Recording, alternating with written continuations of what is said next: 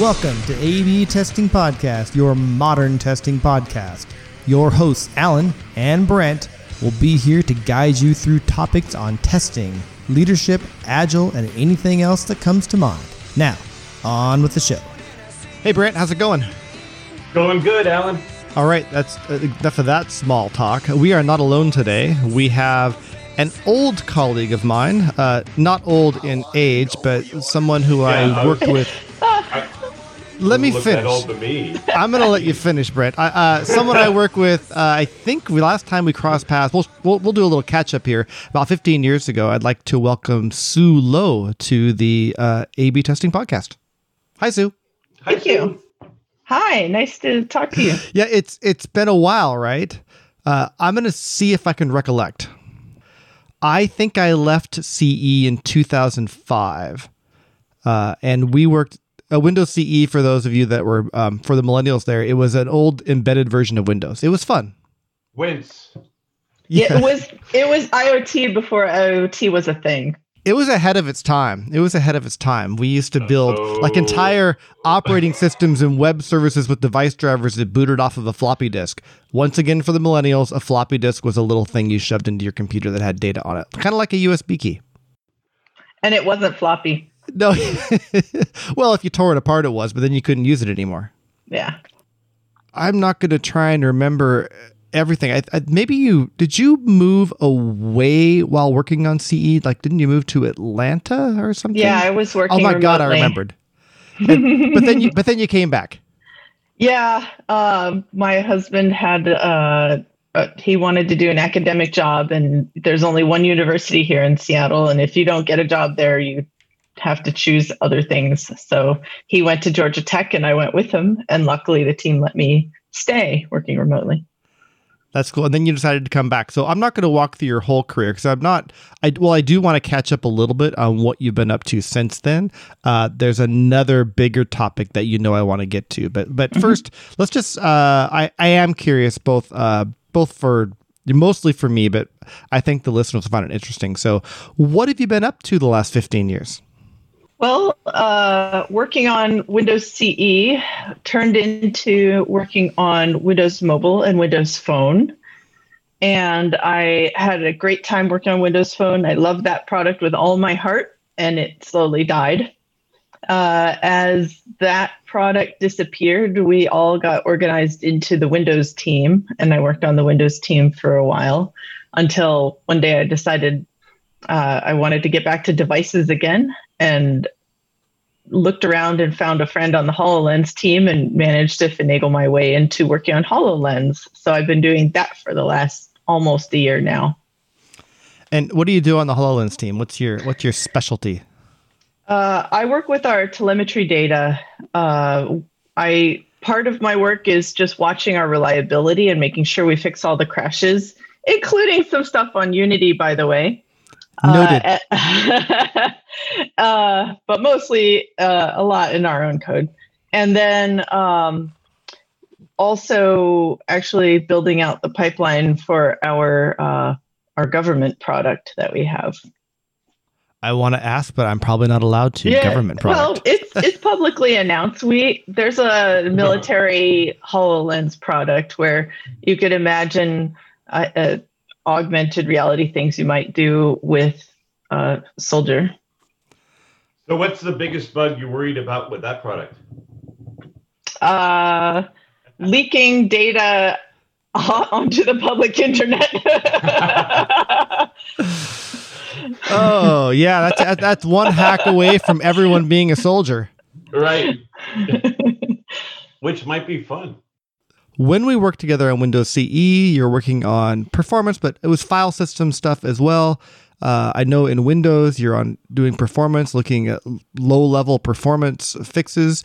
What keeps you like working in the guts of things? So what keeps you excited about that? What's interesting about that for you? I love the chase, investigating really tough things where you've got a sniff of what's going on and you have to dig and try to figure it out. When you finally figure it out, it was always a story, Ah, That's a good parallel into the real reason you're here. I'm seeing some parallels between our main topic of the day and the story you just told.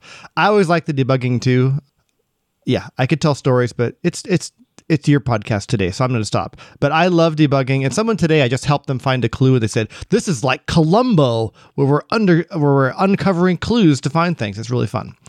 So I'll stop there, but let me move on to the real reason you're here. And we could do a whole podcast talking about what you've done and the interesting things you found. And I think it's all really cool. I love that kind of work. But what's more important is you have an evil plan to save the world. Yes. And that is fantastic. And I want to hear more about it. Tell me about your evil plan to save. Actually, don't tell me. I know it. Tell everyone listening about your evil plan to save the world. Sure. It started several years ago when I was listening to an NPR story about how the Hunger Games, after the Hunger Games came out, the number of girls taking archery skyrocketed. And I said, wow, if big companies like Microsoft and Amazon and Google were really interested in improving the diversity of people doing software, they should hire people to make best-selling novels and movies about kids saving the world with software and get more girls and more, diverse people interested in working with software by making it as cool as the Hunger Games made archery. So I was, mostly just kind of talking about this and wishing I could make something happen. And a friend of mine said, ghostwriters exist. Let's go. Let's make it happen. And I told him to go away because he was scaring me. But that, started me on the journey where I said, okay, if I were to really do this, do I have a story? What would I have as the basis of this thing? And it took me probably about a year to come up with the list of characters and a plot. And so I started looking up ghostwriters and realized how much it was going to cost. So I decided to run a Kickstarter to pay for the ghostwriting. And so it does help that having been in the software industry for 20 years, I knew a lot of people. I basically emailed everyone I had connected to me on LinkedIn, which was like 800 people at the time. And that, since it was something a lot of people in software care about, trying to improve the diversity of the people in the software industry, a lot of people helped out. And so I managed to fund this through a Kickstarter, and it took the author and me together about a year to put it together. And then me more time to get it published. And it was just published about a month ago on May 20th. And it, to be clear, is a book called Raven. Yes. Which I've read and enjoyed very much. Thank you. I'm not afraid to read a young adult thriller. Yeah, it's targeted at middle schoolers. And it is funny. I asked my mom what she thought, and her answer was, well, you can tell it's not written for me. There's a lot of, kids talking to each other in lingo and stuff. And so that's okay. But it's aimed at the middle school, young high school age folks, just trying to give them... Shows my maturity. I like it. I honestly, I read that book with a huge smile on my face because it's just fun. It's aimed at that age group, and it's really just a fun story. At the end of the day, kids aren't going to read it if it's not a fun story. So we did our best to make it something that folks in that age group would enjoy. And it's the premise of the book is, what if software companies got tired of waiting for, the ability to hire more people because it's so hard to find people. They start running their own academies where you go to the school for free, spend time there earning the equivalent of a bachelor's degree in computer science. And when you're done, you work at the company to pay off the cost of your schooling, and then you're free to go and do whatever you want. So, and the students are working on this team for the university, and the the academy and the company are hired to investigate a hack at a bank. I actually came up with this plot before Experian got hacked. And then when that came into the news, I was like, I got to publish this book before more things come true.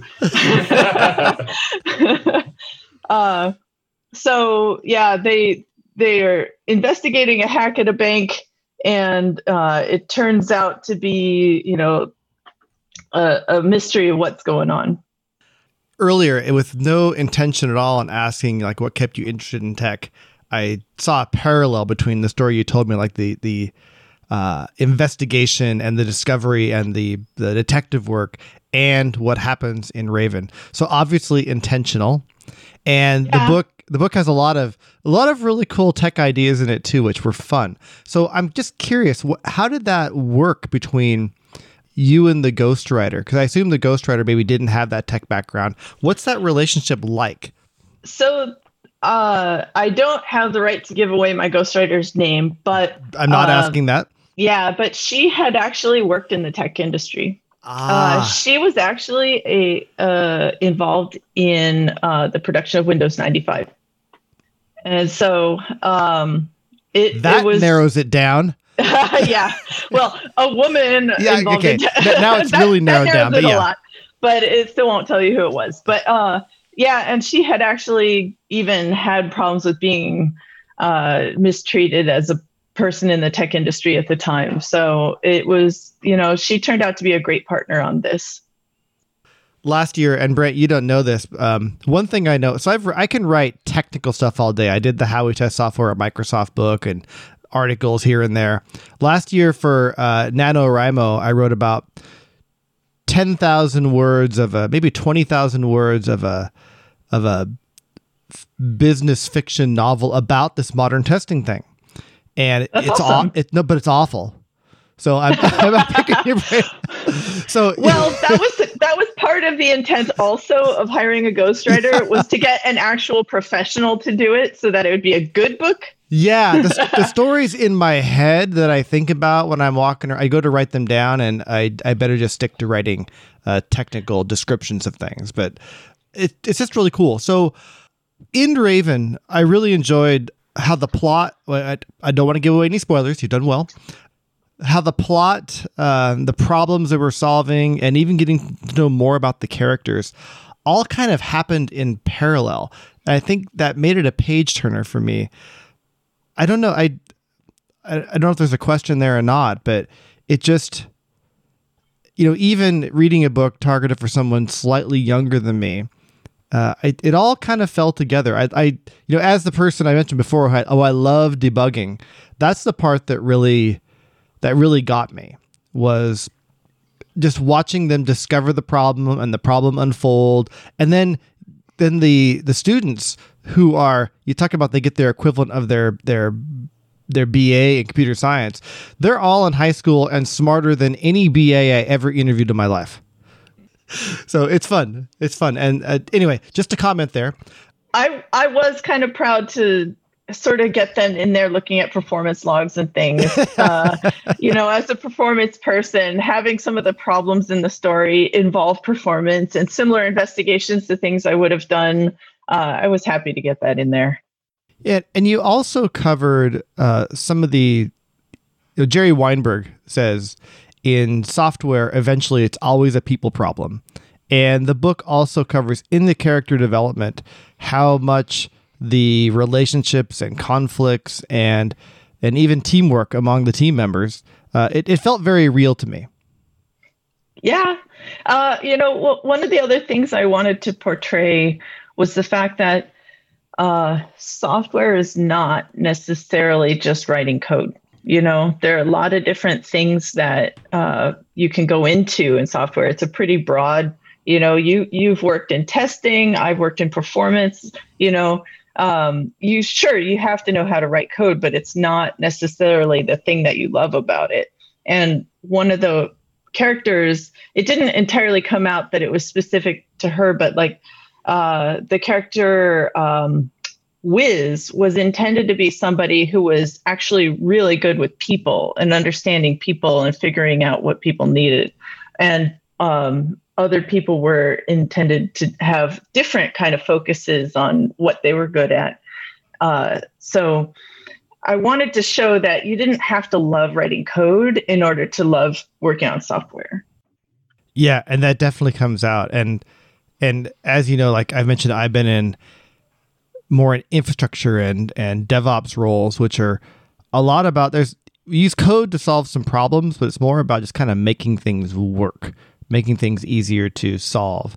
And of course, working in performance, you mentioned earlier, it's looking at a lot of data, then figuring out what to do, and then maybe writing code to help you, in some ways, to help you understand what you're looking at. And then, of course, looking at the code to figure out how does this relate into what's happening here and what can we fix here. And that thinking part is a lot of fun. Mm-hmm. Yeah, right, Brent? I wonder if it's just a maturity model. I was just thinking through, it has been a long time since I've cared about the code I write. It's more around taking an idea and giving it birth, right? It's solving a problem that wasn't solved before. So I have a 10-year-old daughter. I've started sort of walking her through Python, and it's interesting.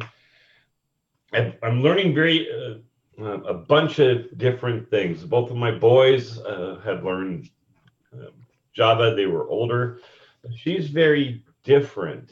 For her, it's interesting because coding needs to be a social event, right?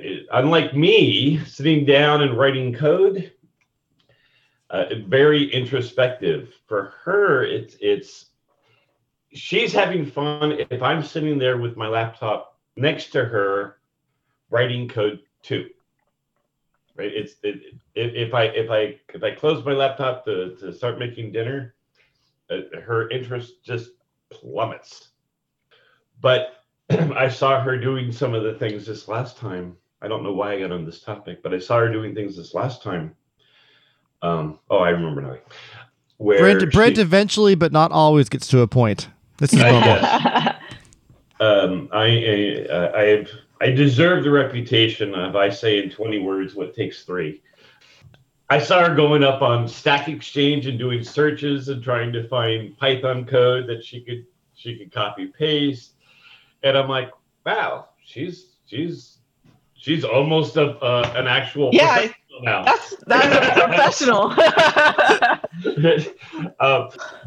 Anyway, she asked me, what languages do I know? And I listed them off, but then I told her, I'm like, but the reality is, in my humble opinion, I know them all now. It's just it's because the patterns of coding languages are all essentially the same. They just have different approaches. Like a functional language, sure, I can code in it. Don't want to. It hurts my head. With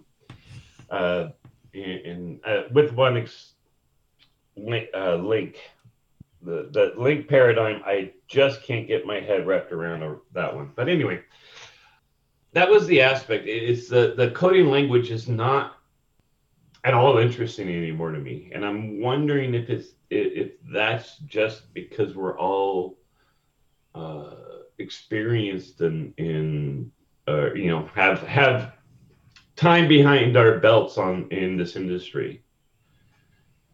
Like the glamour of a new language, whatever. I would like to point out that over the last week, I've been learning Rust, and I like it. I don't even know what I've heard of it, but I don't know what you would use it for. It's actually for anything. It's actually a lot like C and C++ with better memory management. So I've enjoyed it so far. I don't know what I'd use it for.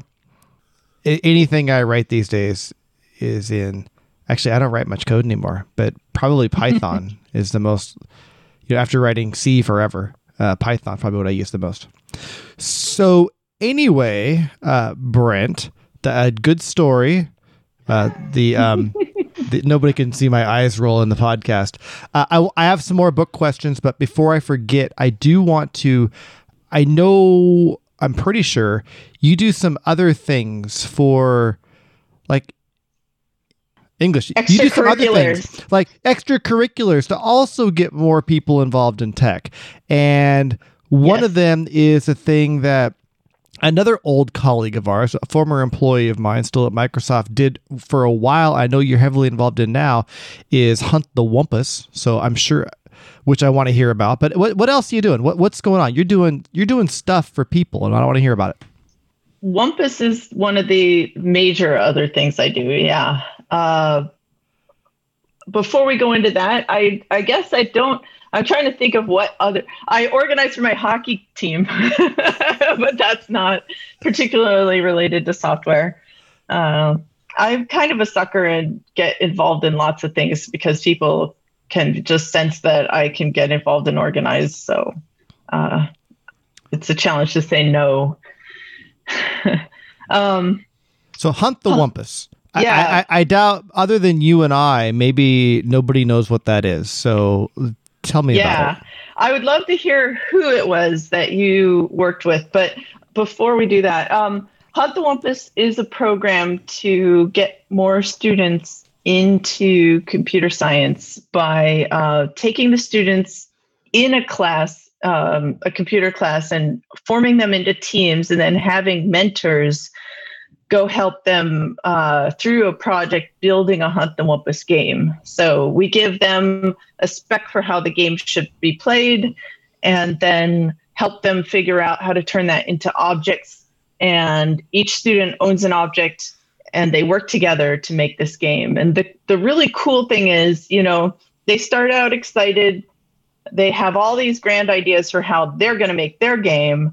And then they get all bogged down in confusion because they don't actually know how to turn that into something. And we help them through all that confusion. And then at the end, they've produced something that isn't quite what they had dreamed up, but is at the end more than what they kind of expected out of themselves, and feel really proud about it. So it's really fun to mentor students through it.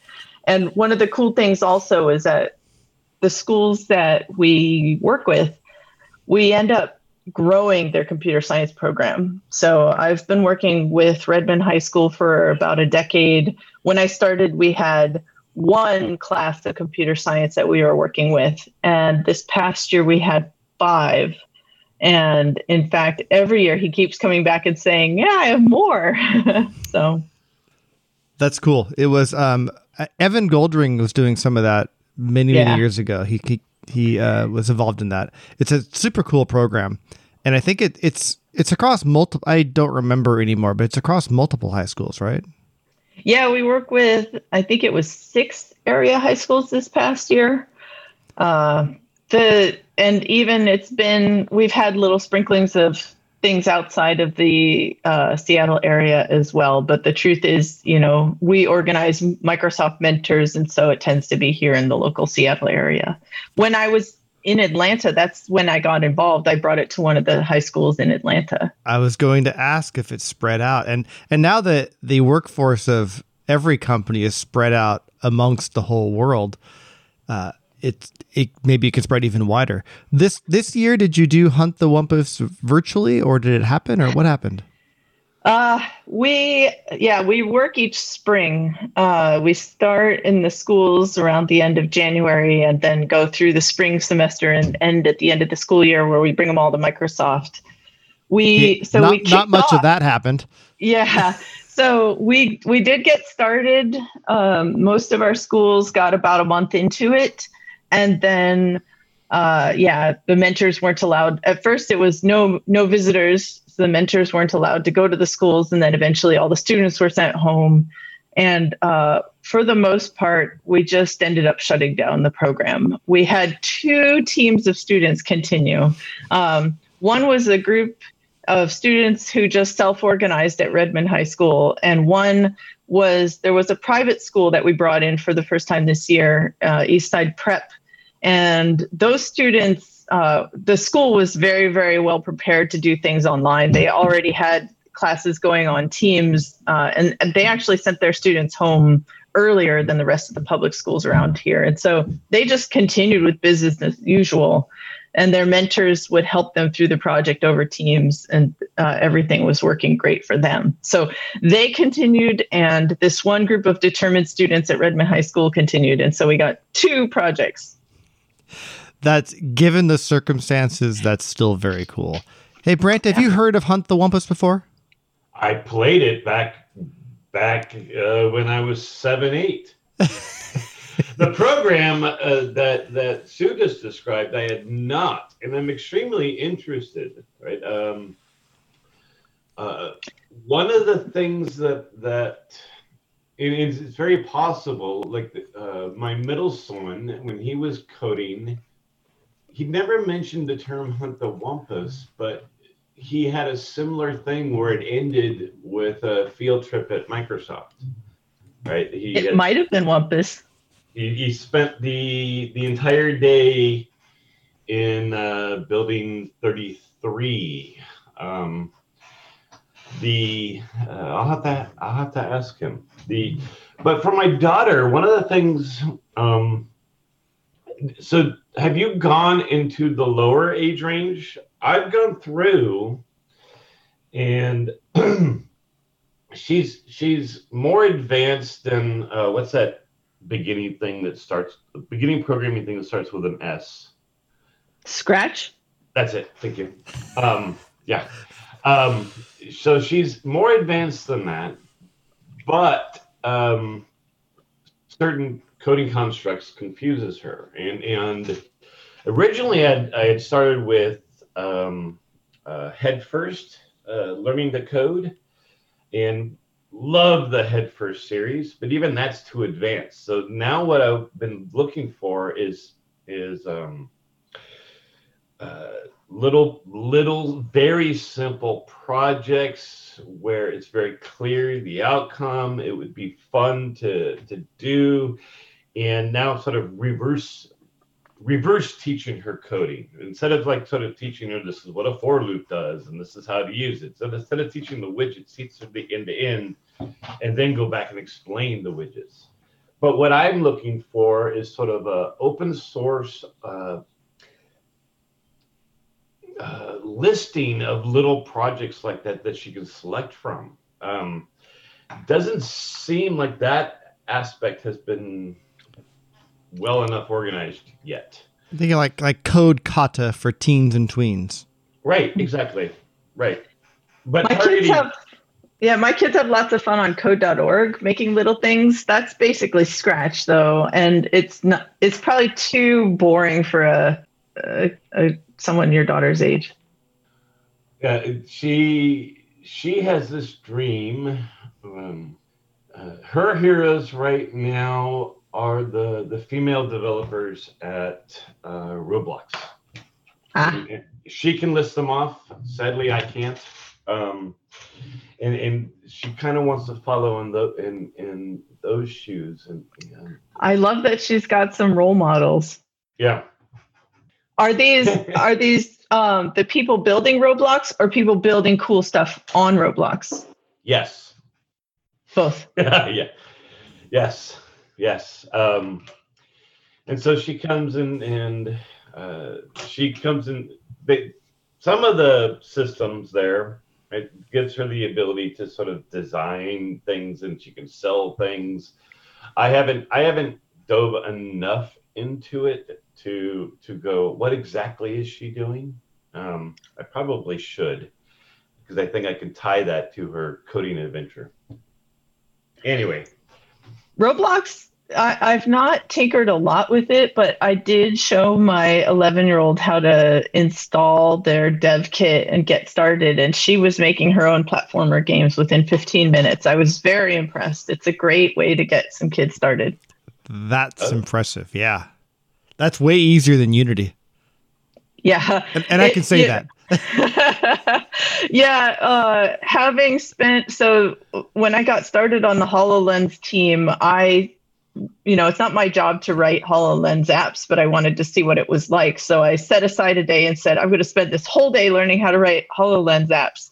And 4 hours later, I was still trying to get Unity and Visual Studio and everything that we needed installed correctly in order to get started. And that was enormously frustrating. And it's something that we definitely need to fix for our product. And I was impressed that Roblox just had an instant, download and you're done.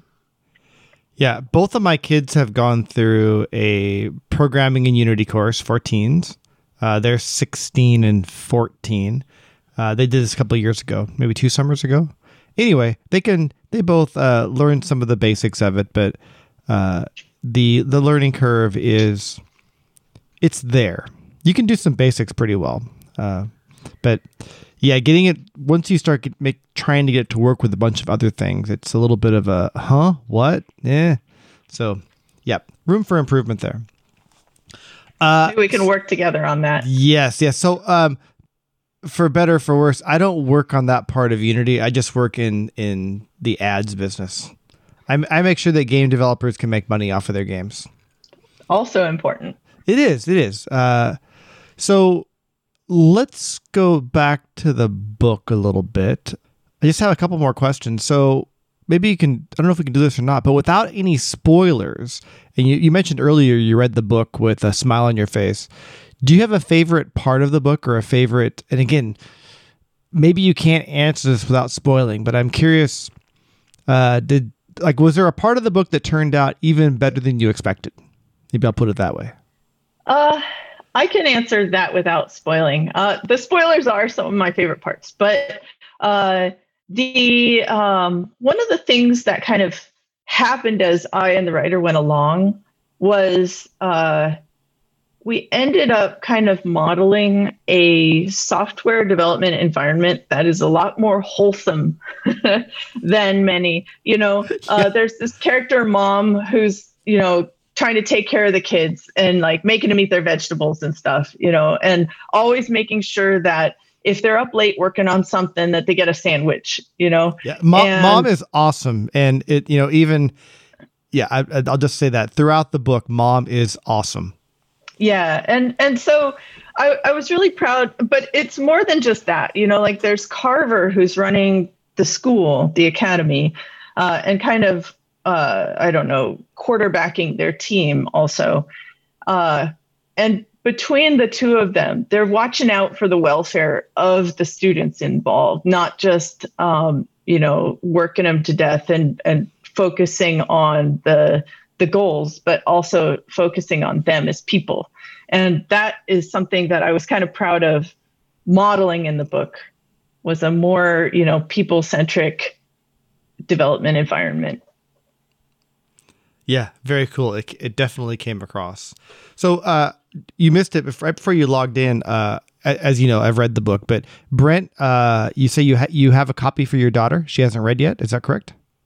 Oh yeah. Yesterday I went up and looked up, and downloaded it to my daughter's Kindle. She's awake yet, she's awake now. But so she hasn't looked at her Kindle because the first thing she does is breakfast, and then she goes on to Roblox. Yeah, I will. We won't have it for today, but I look forward to hearing her reaction. Yeah, I'll share it. And if nothing else, I'll send whatever feedback to you directly soon. Yeah, it's a fun read, and also, I see from your website there's some positive reviews coming in. I won't ask you to share your sales information, but I hope the book is going well because, well, actually, let me ask it this way. Where are we at right now with the concept of maybe having a book two? Book two. I would love to make a book two happen. At the moment, I'm spending my time focusing on trying to do a good job with book one. I send out feelers to get help from people on all sorts of things, like libraries I should talk to about carrying the book, and youth organizations I should donate copies to, things like that. And I haven't followed up on all of those things yet. So I'm trying to complete my mission on book 1 before getting started on book 2. Understood. Yeah, I would love to. I just have to, I don't know, convince myself that it's worth it in the number of people that I'll reach. But, the funny thing is, like, the best way to market book 1 is to have a book 2, right? The best way to get more readers is to keep writing. And so we'll see. I would love to make it happen. I just have to justify the expense. I'd have to be asking people to donate to another Kickstarter.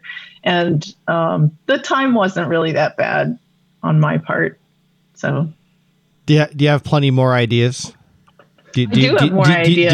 Do you have additional plots and technical problem solving things? I actually have another plot that I like even better than the first book. So exciting.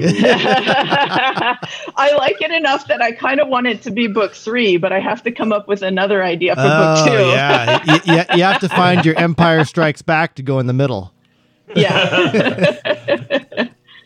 Yeah, you should lead with that last statement as you try to succeed in your mission with Raven. Right, that might be enough to inspire your audience. Oh, if we could just push Sue over that boundary, we'll get that idea on paper. Yeah, well, yeah. If you want to help support it, then buy books for the young folks in your life. So to kind of encourage them to think about themselves in a software career. How have you been surviving during COVID quarantine? How's it been going for you, Sue? It's been good, actually. So we've had a nanny watching our kids ever since we had kids, and our nanny has still been coming every day to watch them. So unlike many parents with young kids, it hasn't been that hard on us during the day. We can have a pretty normal work day. So overall, if anything, I'm working too much and need to find better ways to set boundaries. I've heard that before too. Yeah, it's definitely, I was working from home most days before because none of my team is in the Seattle area. They're all in San Francisco and UK and Helsinki, and maybe a few other places. So it's just been getting used to them all being home too. Brent, on the other hand, have you just blown up yet, or are you getting any better at handling this, Brent? No, it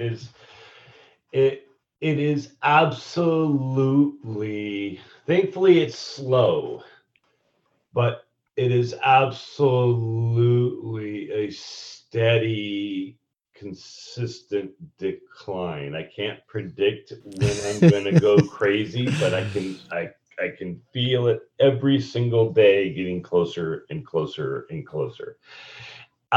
However, I think I understand now the primary cause. Last week we had a meeting-free day, and I was completely recharged. I'm like, a day where no freaking PM can spontaneously set up a 30-minute meeting on my calendar. Oh, fantastic. So I got things done.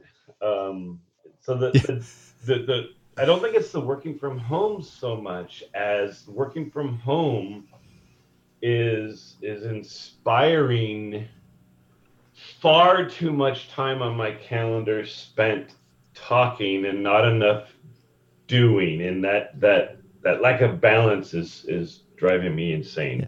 Yep. Today, in fact, unfortunately, I overslept. But today, my half-hour meetings were supposed to start at 6 in the morning. They don't end till 5 p.m. and it literally is back to back to back to back all the way through lunch. Half-hour meetings. Everyone asking me for status. So bad plot ideas for the Raven series. A whole book where they can't save the world because they're too busy in meetings all day. Meetings. No. But if you want your villain, that could be the origination story for the villain, right? It went crazy because of it. Oh my. Well, Sue, it's been really fun having you on the podcast. Thanks for doing this. I missed the kick, and if there's another Kickstarter for book 2, I will be part of the support for that. I missed seeing a Kickstarter the first time, but I did see on LinkedIn. I said, wait, I know this person, and that looks like a cool idea. And I got the book right away. And it's a good read. And so for anyone listening, read it for yourself, read it for your family, or get it for your family, get it for your kids, get it for your friends' kids. Let's get the word out, because not only is the premise behind your evil plan to save the world really, really cool, but you ended up with a really nice product. You solved the problem very well. You saw a problem. You said, I'm going to do this, and your solution for that problem was I think it's fantastic. So I will put, when I post this on Monday, I'll have links to both your evil plan to save the world and links to, I don't know, I can't decide if we're hating Amazon or not right now. I can do an Amazon link, but whatever I just other try to link to everything. Yeah. I will look at your site and see whatever links you have to whatever bookstores are around, but definitely worth checking out. And any final words from you, Brent or Sue, before we close for today? Well, one thing I want to call out is with this with Sue. I don't know that we went into her evil plan sufficiently enough, but she's trying to spread the word. We talked a great deal around getting girls to code. That's a big part of it. Up on Kindle right now, it's 99 cents. She's not, just like with this podcast, Sue is not doing this to get rich. It's to share and spread a message and to try to change how we impact interest into the tech and sciences. I believe. Tell me where I'm wrong there, Sue. Yeah. No, I priced it absolutely as low as I could. Any money I make off of it, I'm going to donate. So it's all about trying to change people's perceptions about jobs and software. And in fact, I've put in enough money. I'm never going to break even, and that's fine. The other thing I'm doing lately, since the social unrest that's been happening, is I started to try supporting Black authors. There's a community around the self-publishing industry that I got involved in, and I volunteered there that I would read and review books by Black authors, and I've been posting book reviews on my evil plan to save the world. So another way people can help is just go look at the book reviews, and if there are any books that look good, go buy them from these authors. So I would love to continue with that, by the way, as I keep going. When I finish this first round of books that I've committed to read and review, I'm going to keep going with books, any books that promote diversity in STEM and tech. So just keep a look there. It's beginning to sound like your evil plan to save the world isn't actually so evil. But it makes it more fun to call it that. It does. I'm massively impressed. Thank you. Thank you for having me. Yeah, our pleasure. Again, it's good to catch up with you. It's only been 15 years, but it's great to talk to you again and hear what you've been up to. And just congratulations on doing doing what you've been doing. It's just really impressive for me. I'm really in awe. So thank you. Thank you. It's been fun. Okay, well, thanks. Please, everyone, check out everything Sue talked about, and let's support more diversity in tech. Actually, I shouldn't say in tech. Let's just support diversity everywhere. All right. Yeah. Gosh, seems so easy.